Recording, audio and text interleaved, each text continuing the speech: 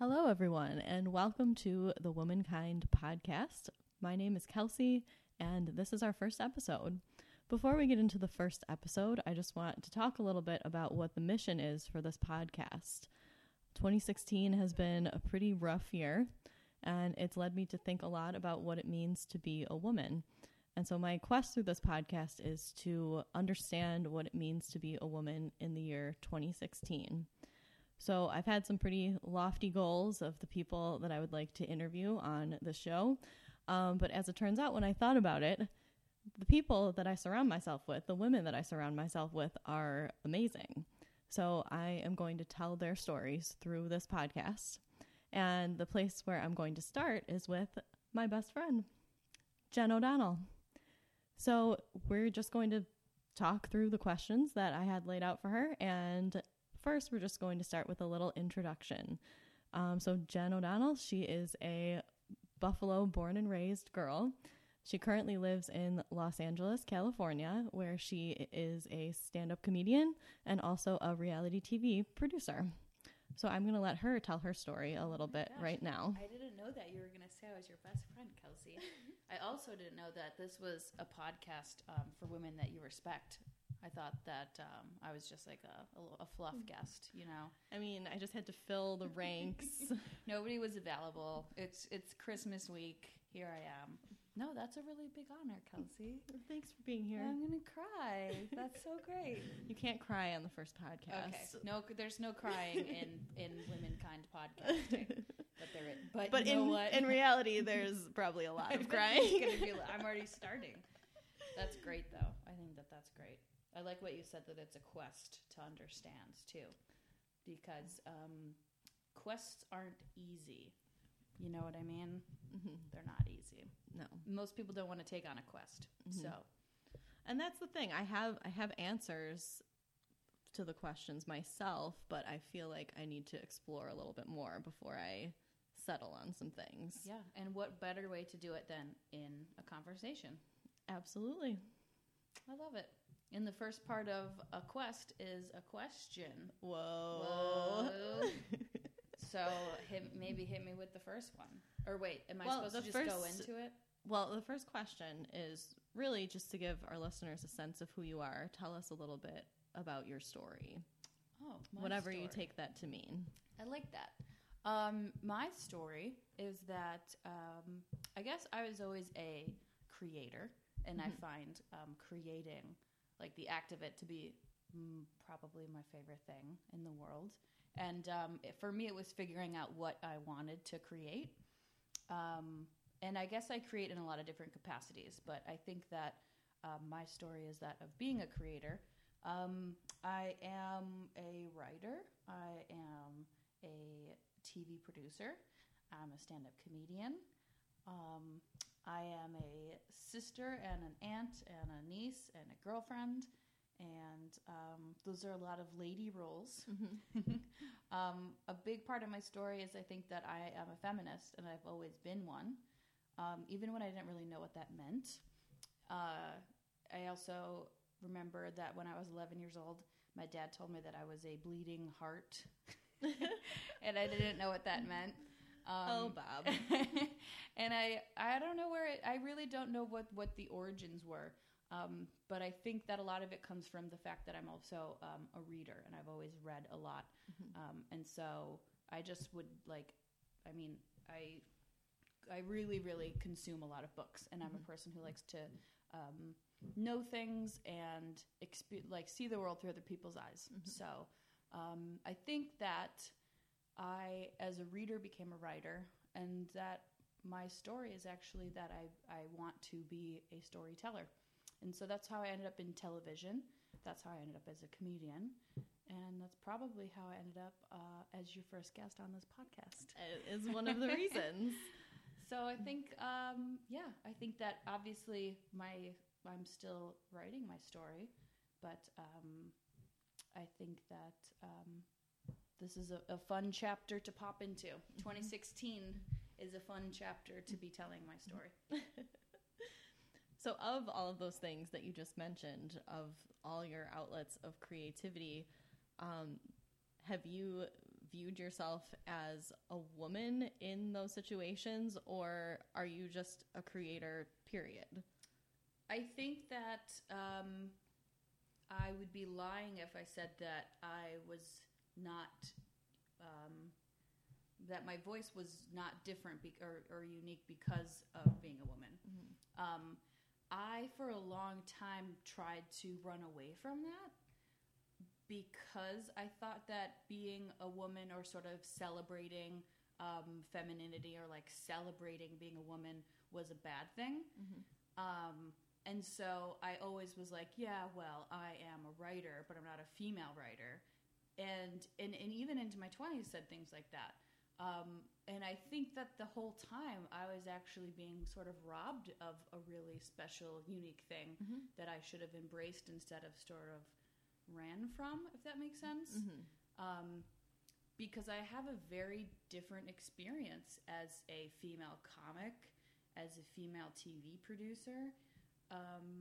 And so that's a big part of it. And I don't think that, I think saying something like, oh, well, you know, I get brought up on stage a lot. It's like, this next female comic, like, that's like the running joke. Like, why aren't you just a comic? Yeah, right. Why are you a female comic? And it's always like, this next female comic is a young lady who's a pretty girl who, like, and why do we have all of these?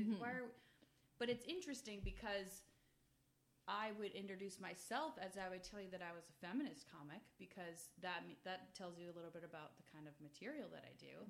But, like, why put the female in front of it? But it's tough. I don't think there's like an easy answer, because I think that I fully embrace that. I fully embrace that I am a female comic, and then that's a part of it, and it's a part of what makes what I say unique. But, like, thinking about it, I feel like it just comes down to the person who brings me out. I'm like, if that guy sucks and I don't like him, then it's coming from a bad place. Yeah, like, oh, there's a female coming out next. Yeah, like, prepare yourselves. Yeah, prepare yourselves. Well, that's interesting. There's something that not so much connected to comedy, but we could connect it to comedy, but connected to writing. Recently, I was reading Jane Eyre with my students, and there's this whole controversy over the voices that we read from, like, the Victorian era. Are they actually female voices, or are they just female voices trying to, like, claw their way out of the oppression of trying to fit into the world as a male writer? And so I think we're in a pretty unique time right now where you can have your voice as a female writer and have it out there with the rest of the writers that are out there. And I think we're losing that title. I think we're headed in the direction of losing the title of a quote-unquote female writer, female comedian. Right. That's an interesting point. I always sort of with an eye roll when somebody pulls out, like, something like Kerouac, right? Like, stories of, like, guys who just get to, like, ramble and travel and, like, see the world, like, and you know what happens to women when they do that? They get murdered. Well, that's what I love about, like, Cheryl Strayed. And that's that's what I loved the most about reading Wild, which came out a couple of years ago, was that, you know, I grew up with the idea of, like, only men can take journeys like that. And because truly they could, like, only they could. And she even talks about it in her book, like, a woman doing that, it wouldn't happen. She would be saddled up with 3 kids while the guy who knocked her up got to go and be a cowboy and roam free and live life. And so I don't think that women had not even just the opportunity to write stories like that. They didn't have the opportunity to experience stories like that until now. And I think that the message that you can is super important. And I think that, you know, my niece is 9 years old, and I would love her to know that a woman can go and do that and not get murdered. I think that I agree with you that we are losing that title, and I think that the goal is, I truly do want the goal to be equality, but I think that the pendulum has to swing in a really, really far direction before that can get there. So. I was wondering how long it would take for us to talk about Cheryl Strayed in this podcast, and here we are, episode 1. I knew that would happen. So let's talk specifically about what it means to you to be a woman in 2016. Yeah, this has been an interesting year, and by interesting I mean terrible. No,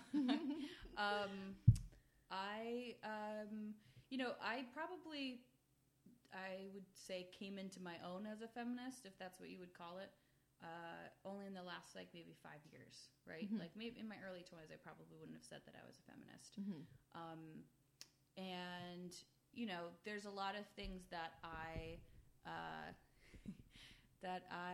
had a really difficult time with, along with a lot of women this year.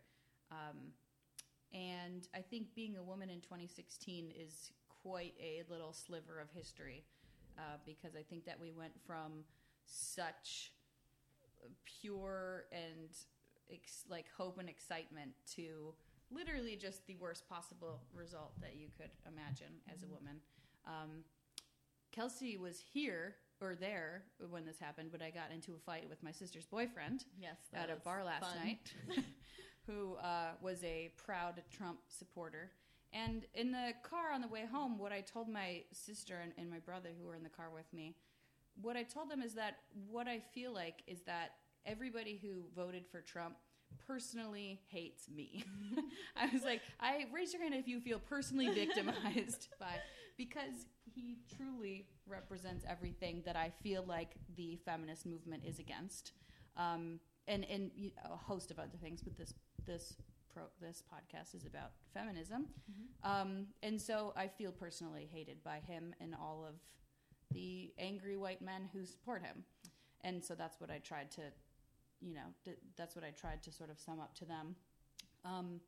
But as a woman in 2016, I had worked on a couple projects. Obviously, I mean, I was not just pro Hillary. I was like super, super, super pro Hillary. And even to people who sort of met it with an eye roll of like, well, I guess, I was one of I read her books. I sort of did all of the homework that you could possibly do. And came out so pro-Hillary. And, I think that as a woman I'm a woman who worked hard and raised her hand in class that everybody rolled their eyes at because they didn't want her to answer the question. I think I personally identified with her a lot. And so I took it very personally, and I took her loss very personally. And I think that in 2016, it was a really tough year to be a woman, because I think a lot of women who are agents of change, and women who are trying to work towards the common goal of equality. I think that this has been such a huge slap in the face, and for others, I think I kind of had this weird moment where. For other women who suddenly realized that we were unequal, or other women who suddenly realized that men like that could still make it in the world, I kind of had this moment where I was like, welcome. Like waking up isn't fun. Nobody wants to wake up. And I think 2016 was a heartbreaking upset for a lot of the progress that women are making. I read this quote by Susan B. Anthony that Gloria Steinem had posted, and it basically was, it said that she'd wished that all women would be able to wake up and see truly how oppressed we are, and said, if only you could see through my eyes how much we're held back. And that quote was from 100 years ago. Was it something about invisible chains? That sounds familiar to me. Yes. Okay, I've seen that. Yes. Yeah, actually, recently in my class, I'm a high school teacher, if you guys haven't gathered yet, we were reading a speech by Anna Howard Shaw from, I think, 1901. And that speech, honestly, could have been written, like, if I didn't see the name on it and I didn't see the year, it could have been written today about what's going on right now. And I know that so much has changed and we've come so far, but I feel like we really do have a long, long way to go. Yeah. But not that we didn't think we did, but. Well, I think that what's happened this year has just highlighted how far we have to go. And I think that it was surprising to a lot of people because we thought that we were a bit farther. And I know that there are a lot of nuances that go into this, and it isn't simply a matter of sexism in this situation, but I don't know. I think some good that may come from this is that people are realizing that we have to work harder. And that this podcast was born from that realization. So hopefully people will be making more changes in that direction. Yeah. And I think, I'll, I very much respect you for making that change, because I think that action is so hard and it's terrible and it sucks. And Kelsey and I would love to be watching Netflix right now and eating Chinese food, which we'll probably who do says we're not? But change and action are really tough. And I think the overall word in 2016 is truly is sexism. I think that for the first time, people were like, "What? We live in women live in have a different existence, have a different set of expectations. What?" And if they didn't, wake up. Good morning. Good morning. Hello.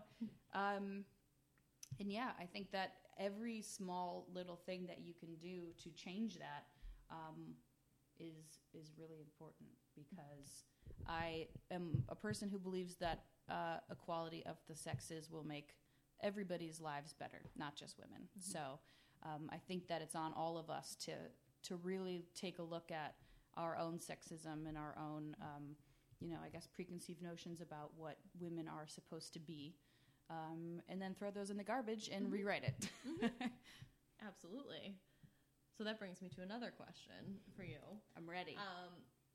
What are the hardest parts about being a woman in your eyes? I think for me personally, being a woman, to me, how it was spoon-fed to me and how I think the media, I think, spins it as well, is that to me, I think being a woman means I have to be all things at once. And a little bit of that, I think that comes from the field that I work in. I think a lot of it comes from the way I was raised. And, I think a lot of it, too, is then reinforced in what we see in media. Being all things means that, I was explaining this the other day, like, if I work with men and I work for men, and there's no avoiding that, I've tried. And I feel like I have to, and I work with women and I work with men and I work for men and I work for, I have female bosses, male bosses, all of it. But I feel like I have to know how to play golf and talk about scotch, but I also have to know, when to go, how to bake something or how to roast a chicken or how to contour my face. I feel like I have to know all things. And I think that we have such a premium on male knowledge. And I think that we have such a,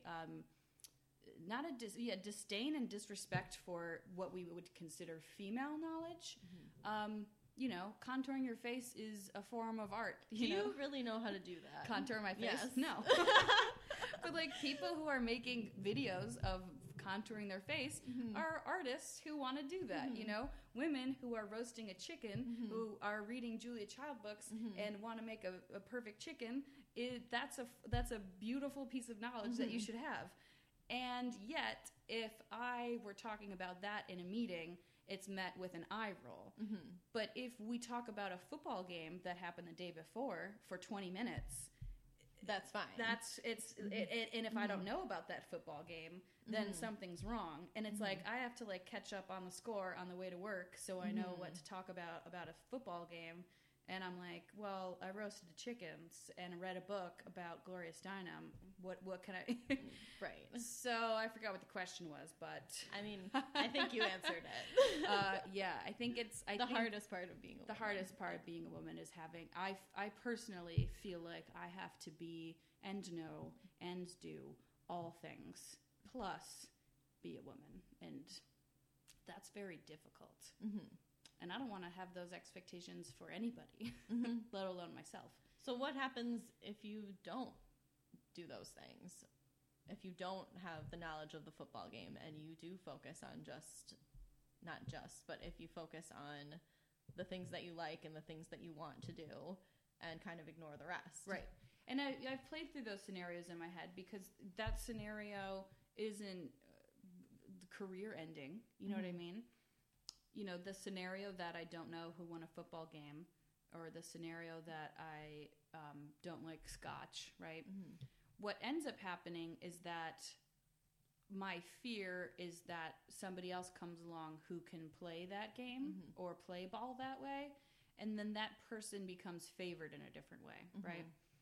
And, you know, and maybe this is the way it works for me specifically, but I bet a lot of other professional women would feel the same.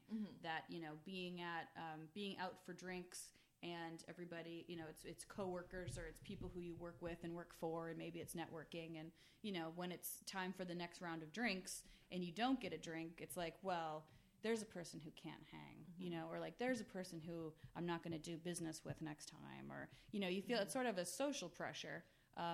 And yeah, and I agree. I mean, I recognize that I probably have invented a lot of that, but the fact that I've sort of have seen it in action and see it work is undeniable. So I would not last a day in your field. So that's water for you. So what do you think, like, generally speaking, the world, and we've touched on some of this already, I'm sure, the world needs to know about women that it doesn't know at this point? Oh, I like this question. Because I think that the biggest secret conspiracy to ever exist in the entire world is the mistreatment of half the planet. And I think that it and I actually have a joke about this. Can I tell it here on this podcast? Of course. It goes a little bit like this. I haven't done it in a while, but it's basically I read this stat that this is so terrible, that you're more in the United States of America, in this great country that's always been great, P.S. You as a woman are more likely, you're twice as likely to be murdered by your spouse while you're pregnant than die in childbirth. So more women aren't dying in childbirth in the U.S. I mean, it doesn't happen anymore. People go to hospitals, except if you're on a Lifetime show about having a baby in the woods. But you're twice as likely to be murdered when you're pregnant than any other time. And a lot has to do, I mean, it's like pregnancy is a difficult time, you know. It's a time where maybe it was an affair and maybe the baby wasn't welcome, or maybe this brought up, it's a million things that mean that a lot of change and drama is stirred up. And so then men just are like, well, it's time to murder my wife and unborn child then. And it's this crazy stat. And after I read this, I was like, this blows my mind. Like, this blows my mind. Because basically, we've tasked pregnant women with arguably the most important job on the planet, right? Like, hey, like can populating the human race. Just carry on the human race for us. Like, do you mind? Oh, yeah. And by the way, like, watch your effing back. Like, this is the world that we've set up for women.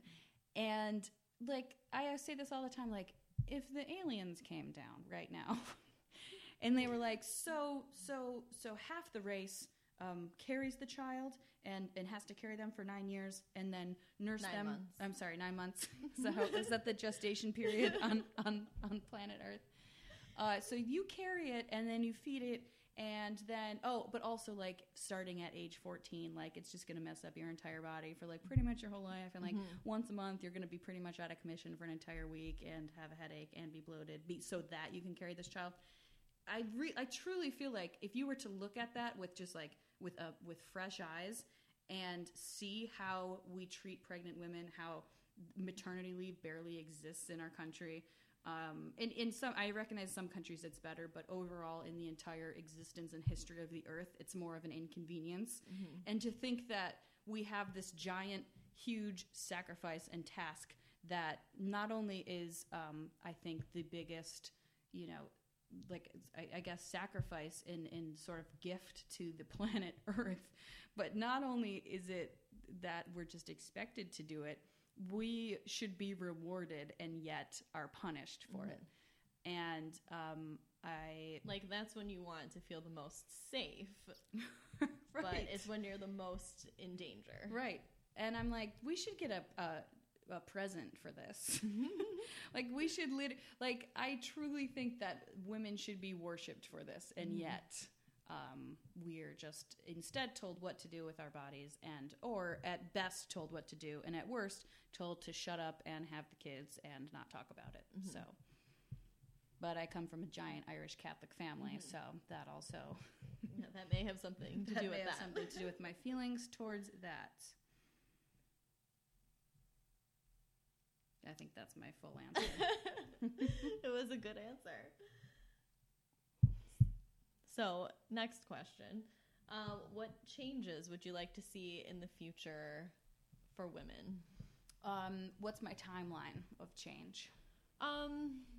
Let's go short term and then long term. So let's say short term, maybe the next 5 years. Okay.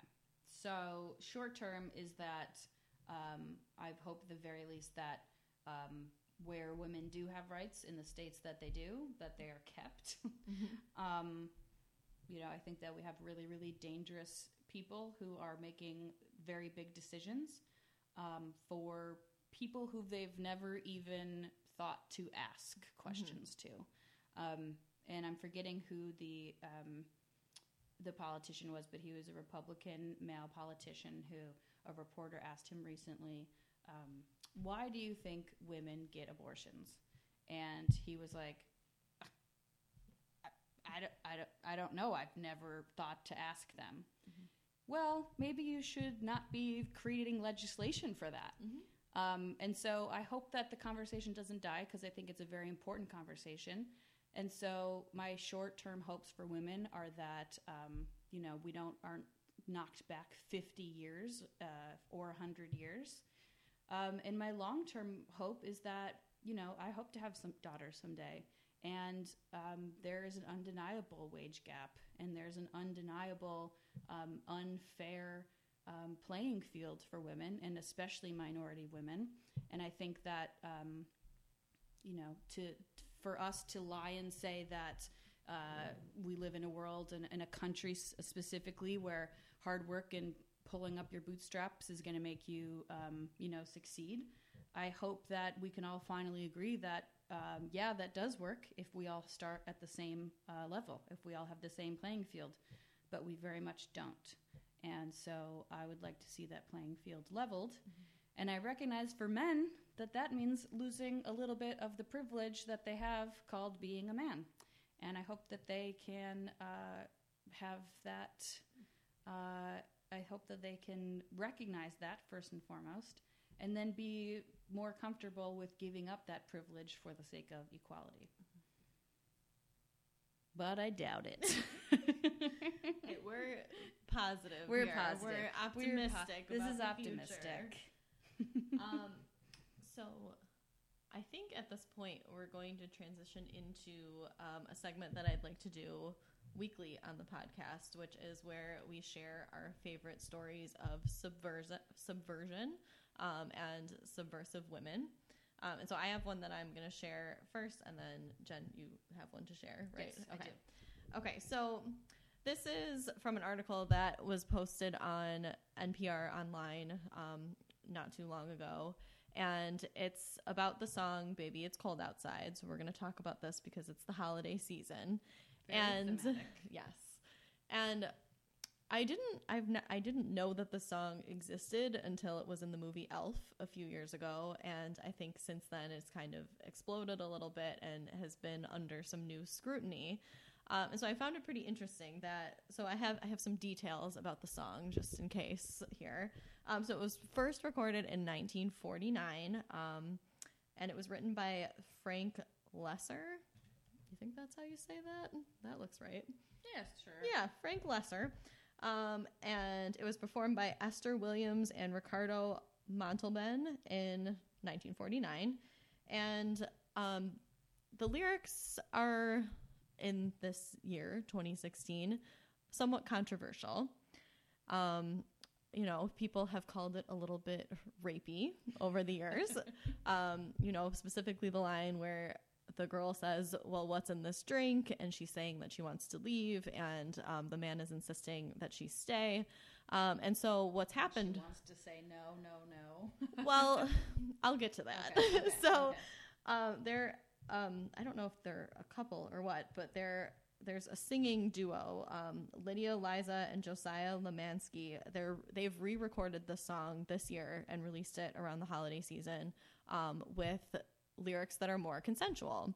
And I listened to them, and they're funny and they're cute, and it's you know, she's saying she wants to go, and he's saying, like, I hope you get home safe. And it just makes more sense in this day and age. But something that I realized about the older song, and the article does address this a little bit, when looking at those lyrics, a few years ago, I actually looked at them with my students, and something came up where some of the lines are suggestive that she doesn't want to leave, and she really does want to stay. And so something that it mentions in the article is that she does want to stay, but she's afraid of what her parents will think, what her siblings will think, and basically like the general, what this will do to her reputation if she stays drinking alone with this guy at his house. And when I looked at the year 1949, like, that's a pretty big deal. So I think that the woman in the song is pretty subversive for that time period. But today, those lyrics don't stand. But I think that that's pretty interesting that at that time, that was like a very bold move for someone to do that. And because I actually don't remember how the song ends right now. So, meaning it's subversive because she is like, want to. Let's find out if she stays or goes. If she stays, then she's being subversive. If she goes, then she's giving in to what society wants her to do. Right. But I think even it's even an act of subversion to point it out in general, because that truly is the problem. Like, the guy's like, baby, stay here because who cares, because I'm a man and the neighbors just know that, like, I gotta get laid. And she's like, but I'm a girl, so I have different standards. By the way, what a cute Christmas song. Like, oh my God, have you ever seen this lyric? It says, there's bound to be talk tomorrow. Think of my lifelong sorrow. Yeah. At least there will be plenty implied if you caught pneumonia and died. I've never seen that lyric before. That's dark. But it's inconclusive. Yeah, right. We don't know if she stays or goes. By the way, my favorite one is his line that says, get over that holdout. Like, okay, come on, buddy. Okay. So this is why I wanted to have an open discussion about this. Yeah. I think... that this guy's terrible and that we should egg his house. I mean, silly. Where does he live? Well, because my question is, she says, my mother will start to worry. My father will be pacing the floor. My sister will be suspicious. First of all, this family is very judgmental. But what about his family? Don't they? No, men can live alone and women cannot. Like... Shouldn't he be worried about what his family would think? But that's the thing. Nobody would think anything. But Kelsey, what if she got pregnant? Then it would be totally her fault. Of course it would. And only she would have to deal with the results of that mistake. Absolutely. I mean, you've seen the article about how they tested birth control on men. Yeah. And they quit because it made them cranky. Aww. So... I have a joke about it, but I don't think I can say it on your podcast. I mean, guys, get your life together. Get it together. Well, he calls her beautiful a lot, and I think it's in a condescending way. Yeah, I think so too. But still, like, at the same time, I applaud this woman because she was trying to go against what her family, not going against what her family thought, but I don't know, she was putting herself out there and doing what she wanted to do. Right, and who knows, she could have written, or this song could be a conversation starter as well, because obviously she's pointing out quite a double standard when it comes down to how people spend their winter nights. Kelsey first told me that she had picked this as her story of subversion, and I told her that I had heard the song because a month before, my boyfriend and I had decided to write the song, and we never recorded it. And that's well, why you guys really lost your chance. Oh, I'm sorry to interrupt, but I just remembered the man and woman that recorded the song are donating all of their proceeds to a few different charities. One of them is the Sexual Violence Center of Minnesota, the National Alliance to End Sexual Violence, and then RAIN. So, I mean, something good is coming from rewriting the lyrics. And I think, too, what I was going to say is that small, tiny pieces of action, I think, are super important, especially because you know that all of the internet trolls were so obsessed with it. They were like, this couple and talking about consent on ruining a Christmas song, because guys like to write mean things on the internet because they're so angry. But I think that they really helped the cause. So I thank the internet trolls for being so angry, so that story could get a lot more publicity. And that's the reason that I saw it, because literally the link that I clicked was internet troll backlash over Christmas song. So thank you to the trolls. Well, I've noticed that NPR has done away with their comment section, which that was like one of my main forms of entertainment, was reading those, and they're gone. It is tough. It is tough. It's hard out there for a troll. Sure is. My story of subversion is actually much shorter, but I would have come better prepared. Is mine long? No. Yours was. I'm not shorter. Yours was just better prepared than mine was. I just had I did my research. I just had a quick tale. That's great. Yeah. Let's hear the tale. And I picked, because, right now it is December 29th, 2016. We've got hours left until 2017. I thought that was the year that we would celebrate our first woman president. It was not. And so I actually picked Hillary Clinton for my story of subversion, and a story that I really liked. As I told Kelsey, that when I was in my young 20s, we were talking about the millennial vote and how we think a lot of young women are already used to something like Hillary winning the Democratic nomination. They're already used to having, women in power. And so I think we talked about how a lot of younger women than us were sort of like, oh, well, I'll wait for the next woman to come around. And we were like, no, it's been so long. And so one story that I really liked about Hillary that I had read what I explained to Kelsey is that when I was in my early 20s, I probably would have thought myself too punk rock and too anti-establishment to vote for Hillary. Very metal. Yeah, so I was so metal. And I was wrong, because she's as punk rock as it gets, because she was a woman who was told that she could never do pretty much anything she said that she wanted to do.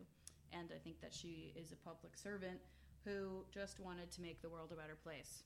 And that sounds like a great person who should lead a country.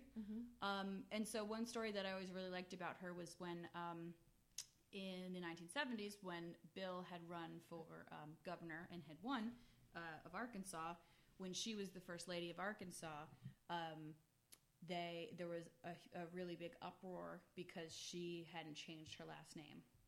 And she decided not to change her last name and kept her last name for a while. And it very much was to the detriment of her husband's campaign. And it pretty much absorbed so much negative attention that she was basically forced to take her husband's last name. And, she did this interview that I love watching with this guy who basically asks her about, how she is, keeps her job and how much time that must take, and, takes all of this away from the attention from her husband. And I thought, here's this woman who just wants to, show up and do the job. And people could not get over the fact that it was just this tiny little, subversive act that, for what reason, you couldn't even tell me. The man who interviewed her, who asked her if she took her husband's last name, if we could pull him back from the dead, probably couldn't tell us why a woman is supposed to take her husband's last name, or why it was such a mar on, his campaign. He probably couldn't tell it because it's just weird social pressure and tradition. And again, it's everybody's own decision to make. But I thought that the fact that she really tried hard not to, and to keep her own name, was a really subversive act for the 1970s. And yeah, I like that story. Yeah. Do you think if she did, or someone else did that today, that it would have the same backlash, I wonder? I think it still would. I think it wouldn't be as intense, but I think it still would have backlash.